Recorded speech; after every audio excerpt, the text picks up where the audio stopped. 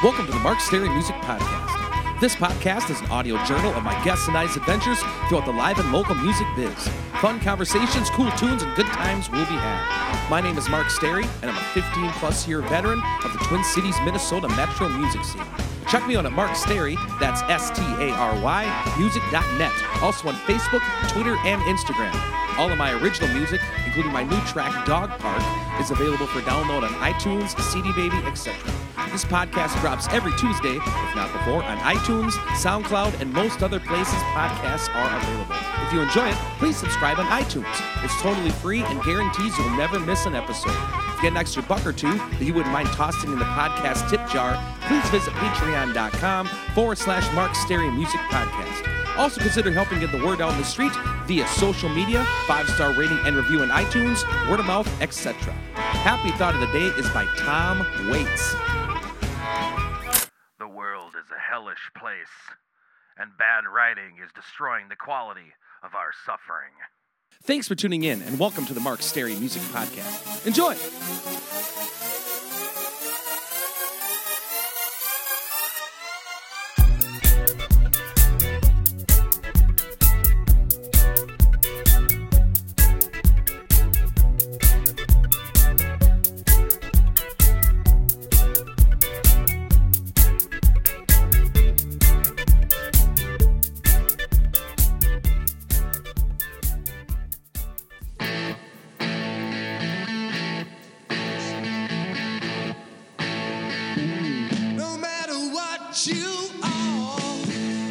Welcome back to the Mark Stary Music Podcast, episode 102. Thanks to all the folks who contribute to this podcast on patreon.com. Coming at you this week from a rainy day here in St. Paul, Minnesota, recovering from a long weekend of gigs and fun. Debating as I record this if I should take Wednesday off and go see my buddy Mike McDonough play a fundraiser at Famous Dave's and possibly get to meet Joey Mullen of Badfinger. Tune in next week to see what I decided to do.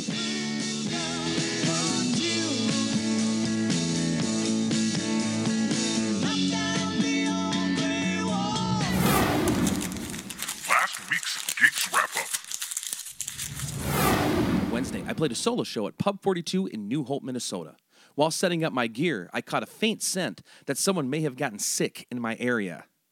Hostess Karina came to investigate, and after examining the area with a flashlight, realized it was a lady's Swiss cheese sandwich right behind me. Thursday, Brian Johnson and myself rocked out at Lucky's 13 in Burnsville, Minnesota. Played outside the patio gate, and the echo from the mall entrance was super trippy. Friday, I played a solo show at Wild Bill's in Woodbury, Minnesota. It was hot. Really hot. Too hot. Saturday, Brian K. Johnson and myself rocked out at Seven Brothers in Clayton, Wisconsin. And of course, Gores totally chickened out on singing the Neil McCoy medley. Sunday, Brian Johnson, Copper the Wonder Golden, and myself jammed at Paradise Landing for Oktoberfest in Balsam Lake, Wisconsin. Big thanks to our number one fan, Rika, and the Paulson family for rocking out with us on another hot day. Upcoming shows. Wednesday, September 27th, 2017. I'll be playing a solo show at Pub 42 in New Hope, Minnesota from 7:30 to 9:30 p.m. Thursday, September 28th, Brian Johnson and myself will be jamming at Lucky's 13 in Roseville, Minnesota from 4 to 7 p.m. Friday, September 29th, I'll be playing a solo show at Danny's in Stillwater, Minnesota from 7 to 10 p.m. Saturday, September 30th, Brian Johnson and myself will be playing a benefit for Helping Hands at the Pavilion in downtown Hudson, Wisconsin from 2 to 4 p.m. Guest this week is part 3 of 3 with the legendary Minnesota singer-songwriter Martin Zeller. We discuss Neil Diamond, Statue of Jesus, playing Scrabble with Westerberg, etc. Enjoy the conversation.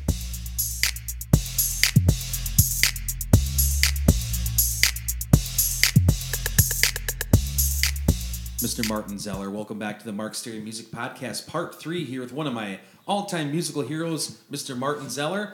We're going to do a final episode here, and thanks so much, Martin, for letting me and your family's St. Paul home up here, and it's been a fun afternoon talking about FDR and all kinds of fun stuff. We have all kinds of things in common here. So we were talking about that song about Allie or whatever, that you had Some Girls, Here's a question for you. So, let's say, because you started your Neil band, wasn't that opening for Soul Asylum on a New Year's Eve or something like that? Yeah, at the Hyatt. The Hyatt. Remember, maybe they still do them. The downtown Hyatt New Year's Eve shows. So, if you could have picked another artist to do a tribute band besides Neil, who would you have picked? Well, first of all, the Neil Diamond thing, it's like I wasn't a Neil Diamond fan at the time. It was done as a joke. Our thought was that it would be really hilarious. Soul Asylum guys were friends of ours, and especially at that time, they're just loud, fast. So we thought this was going to be this sort of hilarious Andy Kaufman-esque experience, like where we'd go up there and we'd just be the objects of scorn. Like people would just be throwing shit at us and like, what the hell is this? And it, even with the young, like loud, fast, early 80s, late 80s Minneapolis music fans, they loved it.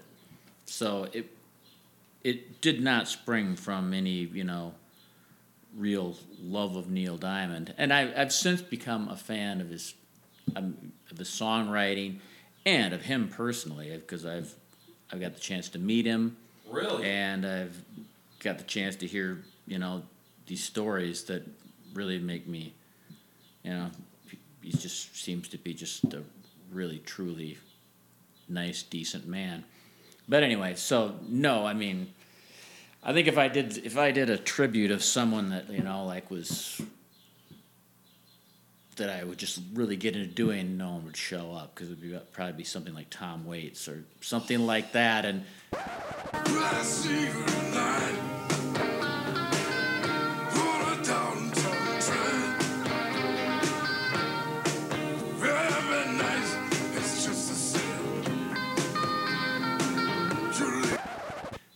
no, you're not going to have people lining up down the block every week to see a Tom Waits tribute show. Obviously there'd be people that would really appreciate it, but the Neil thing you couldn't miss because it kind of worked on every level. We drew the hardcore Neil Diamond fans, and then we drew the people that weren't necessarily Neil Diamond fans, but familiarity is everything. People didn't realize how many of those songs they knew until all of a sudden you start singing them. And then it also worked on sort of the kitsch level. So there were people that came just because they thought they thought it was funny. So I don't know. So let's say you did start a Tom Waits tribute band, just Tom, exclamation point. What would you say would be key tracks that would need to be in there? Well, first of all, I couldn't pull it off. I would never do it because I couldn't pull it off. But I'm a huge fan of his early Me too. singer-songwriter stuff. But I'm also a big fan of Rain Dog. I like almost everything he's done, but his really early singer-songwriter stuff. And another guy whose songs have been covered by people and made into big hits, even though he hasn't necessarily had any. Well, he hasn't had any big hits on his own, but his stuff is so sad. Some of that early stuff, that Closing Time, and even earlier stuff before that, Old 55, and I don't want to fall in love with you. Oh yeah, stuff like that. Mockingbird, I love Mockingbird. Oh, yeah. Mockingbird singing the song, well, the mockingbird is mocking me now that you're gone.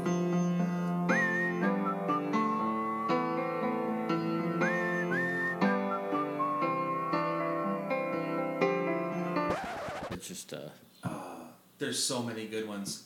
Old Gears would sell a lot of beer though, that's for sure. Yeah, well, it's a smaller group that would appreciate it, but you'd have to be a lot more talented than I to be able to pull off a Tom Waits tribute. I'd love to see it. So let's say they did do someday they did a Martin tribute. Who would you want to have in that band doing a tribute of you, and what songs would you want them to play?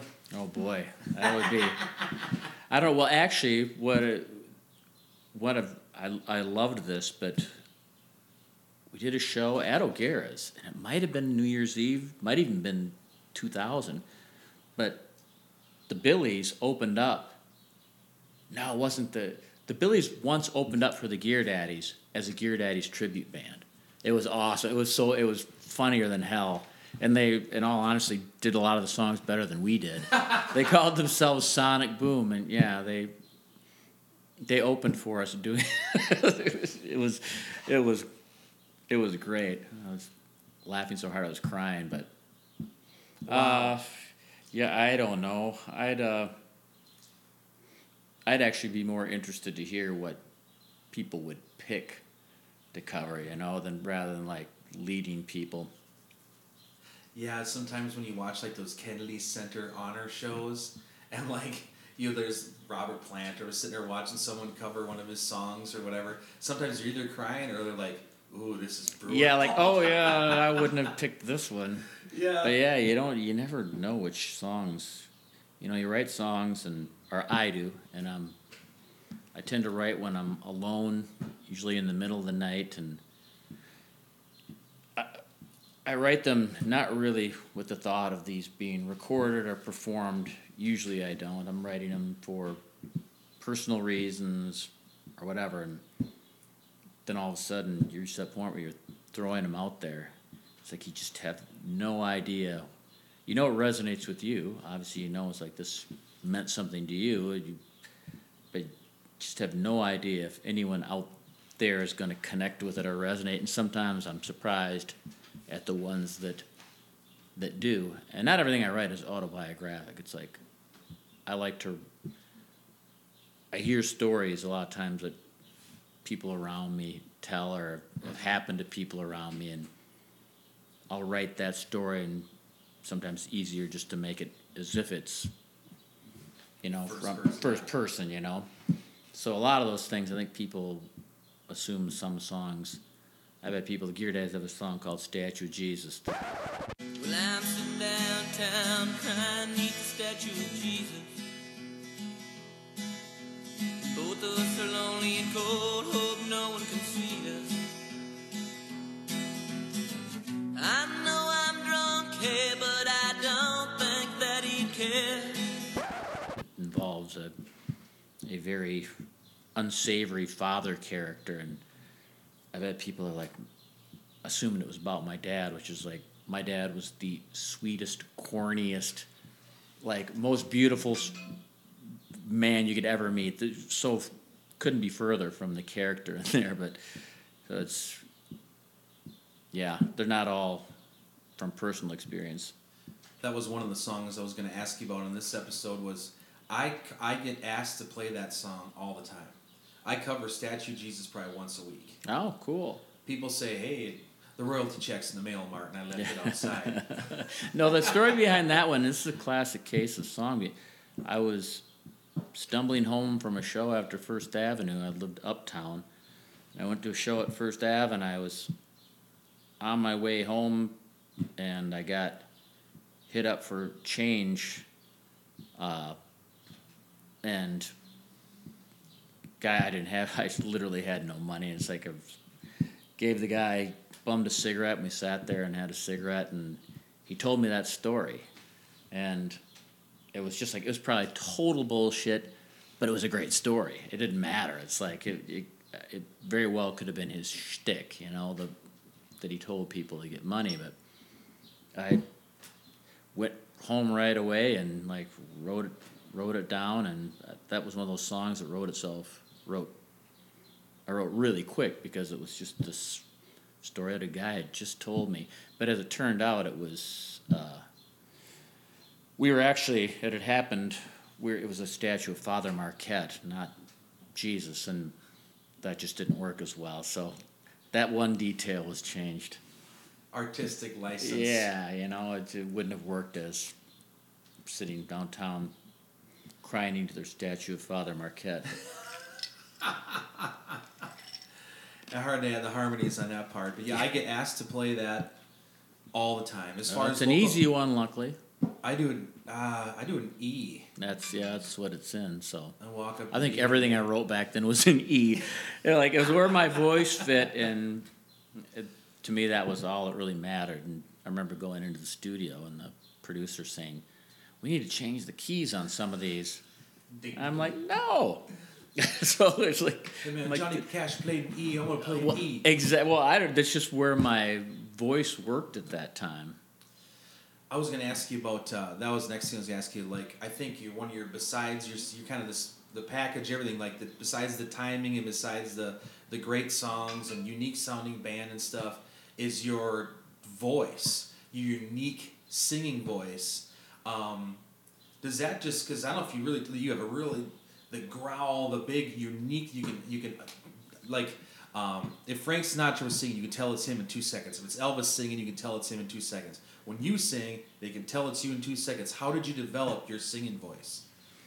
Well, I mean, I think, unfortunately, the early stuff I smoked way too much, which was like, and I push a lot of air when I sing, which is part of my style. It just comes natural. But I just grew up. I loved dynamics in the songs. Like I've always loved. I grew up loving songs that first verse, this second verse builds, third, that whole thing and then where it finally just explodes into that big chorus and so a lot of my early stuff, especially, I wrote because I loved that type of song structure. So it ended up having to resolve into the big screaming kind of thing, and so I learned to do it because I loved the songs that did that. I don't remember the name of the band was. I remember I was playing they had me sub in the middle of some show, and then this drummer started singing. He sounded just like he was like doing the whole Martin Zeller voice. Wow. You got all kinds of imitators out there, man. Well, I'm telling you, like, one of the things I've found, which I didn't know, is that my phrasing is weird, because I'll have singers come into the studio when we were doing Rooster's Crow and brought in Kelly Willis and a woman named Terry Hendricks, who's phenomenal. But it was interesting, like, listening to them, because they were baffled by my phrasing, because they had to match it when they were singing the harmonies, and it just wasn't coming natural to them. And to me, it's just what I do, and it's just like completely natural to me. And I had never realized until real singers try to sing harmonies to it that it's not apparently normal. My phrasing is not normal. Oh God, that is hilarious, man. Who are some of your singers' influences that you think you kind of fit in with? Gosh, I don't know. I certainly didn't.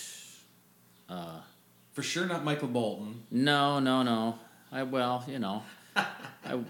wish I could sing that technically well. And this is not that he influenced me in any way, but I think one of the reasons too that the Neil Diamond thing worked is that we are similarly pitchy. Our voices. We don't have technically great voices, and both of us have the slight pitch thing that isn't bad enough that it is too distracting. At least, unless it's somebody with a really good ear.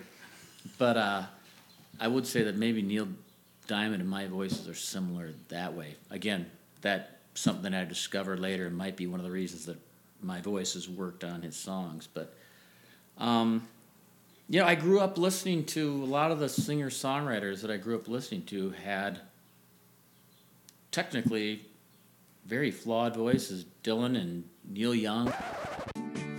We've been through some things together, with trunks of memories still to come. Tom Waits. None of those guys had quote unquote good voices, they're acquired tastes. So I don't know. I mean, I can't say as any of them made. I tried to replicate any of it, but it certainly made it seem like it was, again, possible. It's like, wow, if these guys can be considered singers, then I can. Nice. Well, just a couple more things here. I want to wrap up this episode. So I was going through your Facebook page and talk about one of the coolest photos I've ever seen in my entire life. It should be hanging in some big billboard in downtown Minneapolis. Is the photo, some summertime photo of you, Westerberg, and Perner. Oh yeah, I love that photo. What the hell? That is like iconic. What's the story behind that photo? Was it like in Cannon Falls or something like that, or what would that have been? No, it was actually for a City Pages story that they'd done, because the Gear Daddies had just gotten signed to Polygram, and Soul Asylum had put out a couple major label albums, and then Paul and the Replacements were the old dogs. So I think they're trying to get like this kind of this idea that we're going to get a perspective of the three different stages. Like people, I was the young pup, with idealistic, not yet jaded, and I'll never forget, like Westerberg basically, paraphrasing, but saying, you just wait. And God, everything he said came to be. Like every sucky thing about being on a major label that he was warning me about was like, just right on down the line. Did you know Westerberg, or is that the first time you met him? No, I knew him, and not we're like good friends by any means, but knew him. I had actually got to play Scrabble with him one night, which was, Are you serious? Which was very interesting. Huh. Any interesting stories with Perner? Oh God, well, the Gear Daddies did a lot of shows with Soul Asylum, and knew those guys pretty well, and I just knew Paul. We, other than the night we spent playing Scrabble with them, wasn't we weren't social, but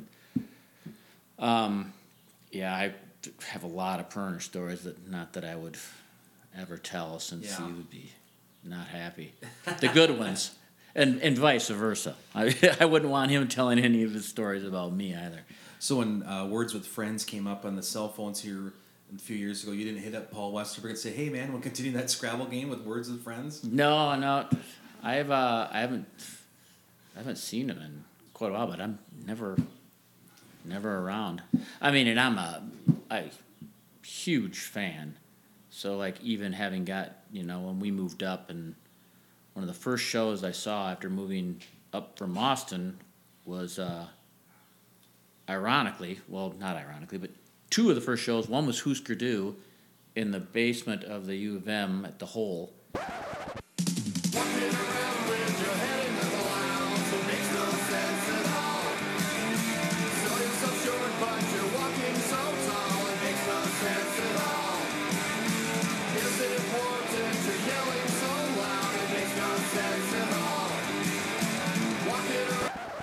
Because my roommate, who's a guy from Austin, at the time's cousin was Grant Hart, the drummer for Husker Du. So all of a sudden, Wayne is like, an old friend of mine, Austin, Minnesota boy, like, yeah, my cousin's in a band, they're playing. And we were going to the U of M at the time. So I went to see them, and just like, holy shit, what is this? And then shortly thereafter, the Replacements played in the Great Hall at the U of M. It's the old, and that show just rocked my world. Because again, we'd moved up from Austin. Our experience was you played what you were there to keep people happy. You were there to keep people on the dance floor, to sell beer. You were at the service of the customer, so to speak, and you lived and died by keeping them happy. And then all of a sudden going up and seeing the Replacements, where the attitude was completely opposite. Like, you don't like it, go fuck yourself. It was like they did what they wanted to do. They self-amused, and it's like they didn't seem to care whether, that was something that people were interested in, and it just flipped everything on its head for me. It was awesome. Do you have a favorite Replacements cut? Well, Let It Be was The album? but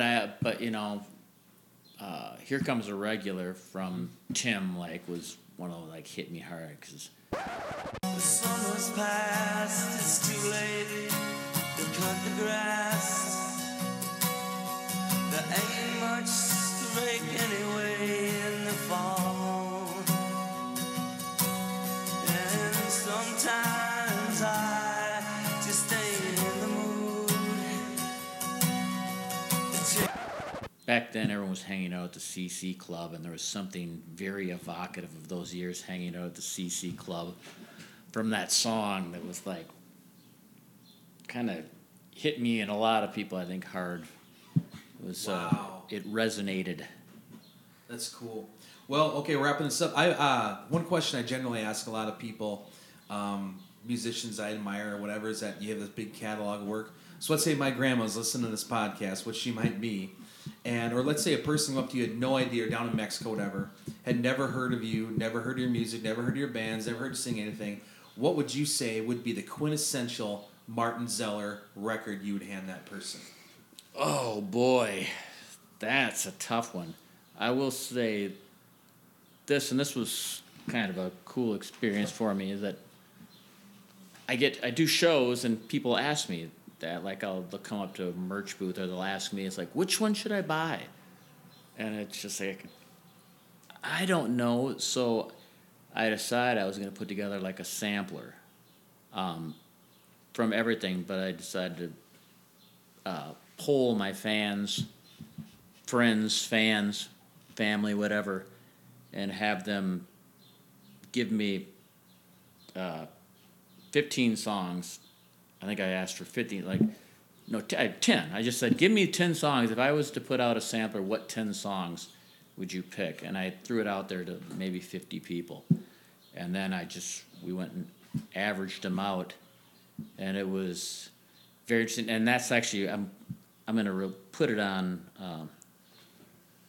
iTunes this month, just selling it as an iTunes album for cheap, so that anyone that's looking to maybe a new fan can go, and it's kind of a sampler of everything. So that's not really an answer to your question, but it was interesting, the ones they came up with, and I was happily, a lot of them are ones I would have picked. When I asked Adam Levy that recently, he said, "Oh, I was just selling the newest one for sure. It's the one I like the best." Yeah, he's absolutely right. We had a funny thing. I asked him. He was on my podcast a few weeks back, and I was researching him too, and I was researching his song, the big number they had, "I Miss You." And I said, "Well, who was the girl singer on the first version of that?" He goes, "Martin Zeller." Yeah, that was me. I miss your laughing lips. I miss your eyes, and if you miss me, 'cause I miss you. I miss your laughing lips. I miss your eyes, and if you miss me, 'cause I. Oh, man. Well, okay, final story behind the song segment. The very first Martin Zeller song I ever heard when I was a kid in Turtle Lake, Wisconsin was "Boys Will Be Boys, and They'll Always Be Jerks." What's the story behind that song, if you don't mind sharing it? Again, that was a story that was of something was happening to a close friend, family member, I won't say, was going through that exact thing, and that's a story written from her perspective, and I couldn't have agreed more. I mean, I had both those. There's a lot of Guys Are Jerks songs on both Billy's Live Bait and Let's Go Scare Al between them, and I just at that time had a lot of female friends and family members, whatever, going through some really awful experiences, so they're sort of. And some of them were mea culpas because I was a dumbass boy too, and was, What'd your family say when the curse words came through in the chorus? Oh, my mom was not happy. Oh, that was that was really hard for me. Actually, it really was because when I first I knew put she was the going to F-bomb listen on to the it. record of mine, I was like, just wait. I give him a copy, and all of a sudden, why did you say that? Oh, she was not happy. Oh, you can't. Oh. And then the other thing I loved of my mom was, God bless her, there's the song She's Happy off of Let's Go Scare Al. Was she the housewife? In hustle with the night shift at the plant, but the days they got a nice little trailer and a nice little. There are references that are clearly about someone that is a family friend. Not the whole thing, but I cherry picked certain details that were drawn from this character, and I'll say Irene which it wasn't. Yeah. But my mom was like just mortified. She's like, Irene is gonna know this is about her. I'm like, Mom, I don't think Irene's gonna be listening to this album.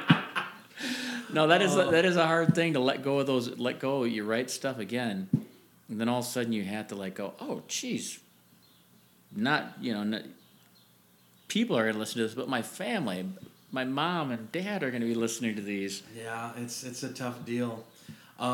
Mr. Martin Zeller, one of my musical heroes of all time, thank you so much for being on these episodes of the Mark Sterry Music Podcast. I really appreciate it. And a huge thanks to another dear buddy, Luke Kramer, guitar slinger extraordinaire, for hooking me up with you. I really appreciate that. He's been on the podcast. He's doing a top 5 episode coming up soon, too. I love Luke, and thank you guys so much. Everyone loves Luke. Yes, it was a pleasure. Thank you. Thank you very much.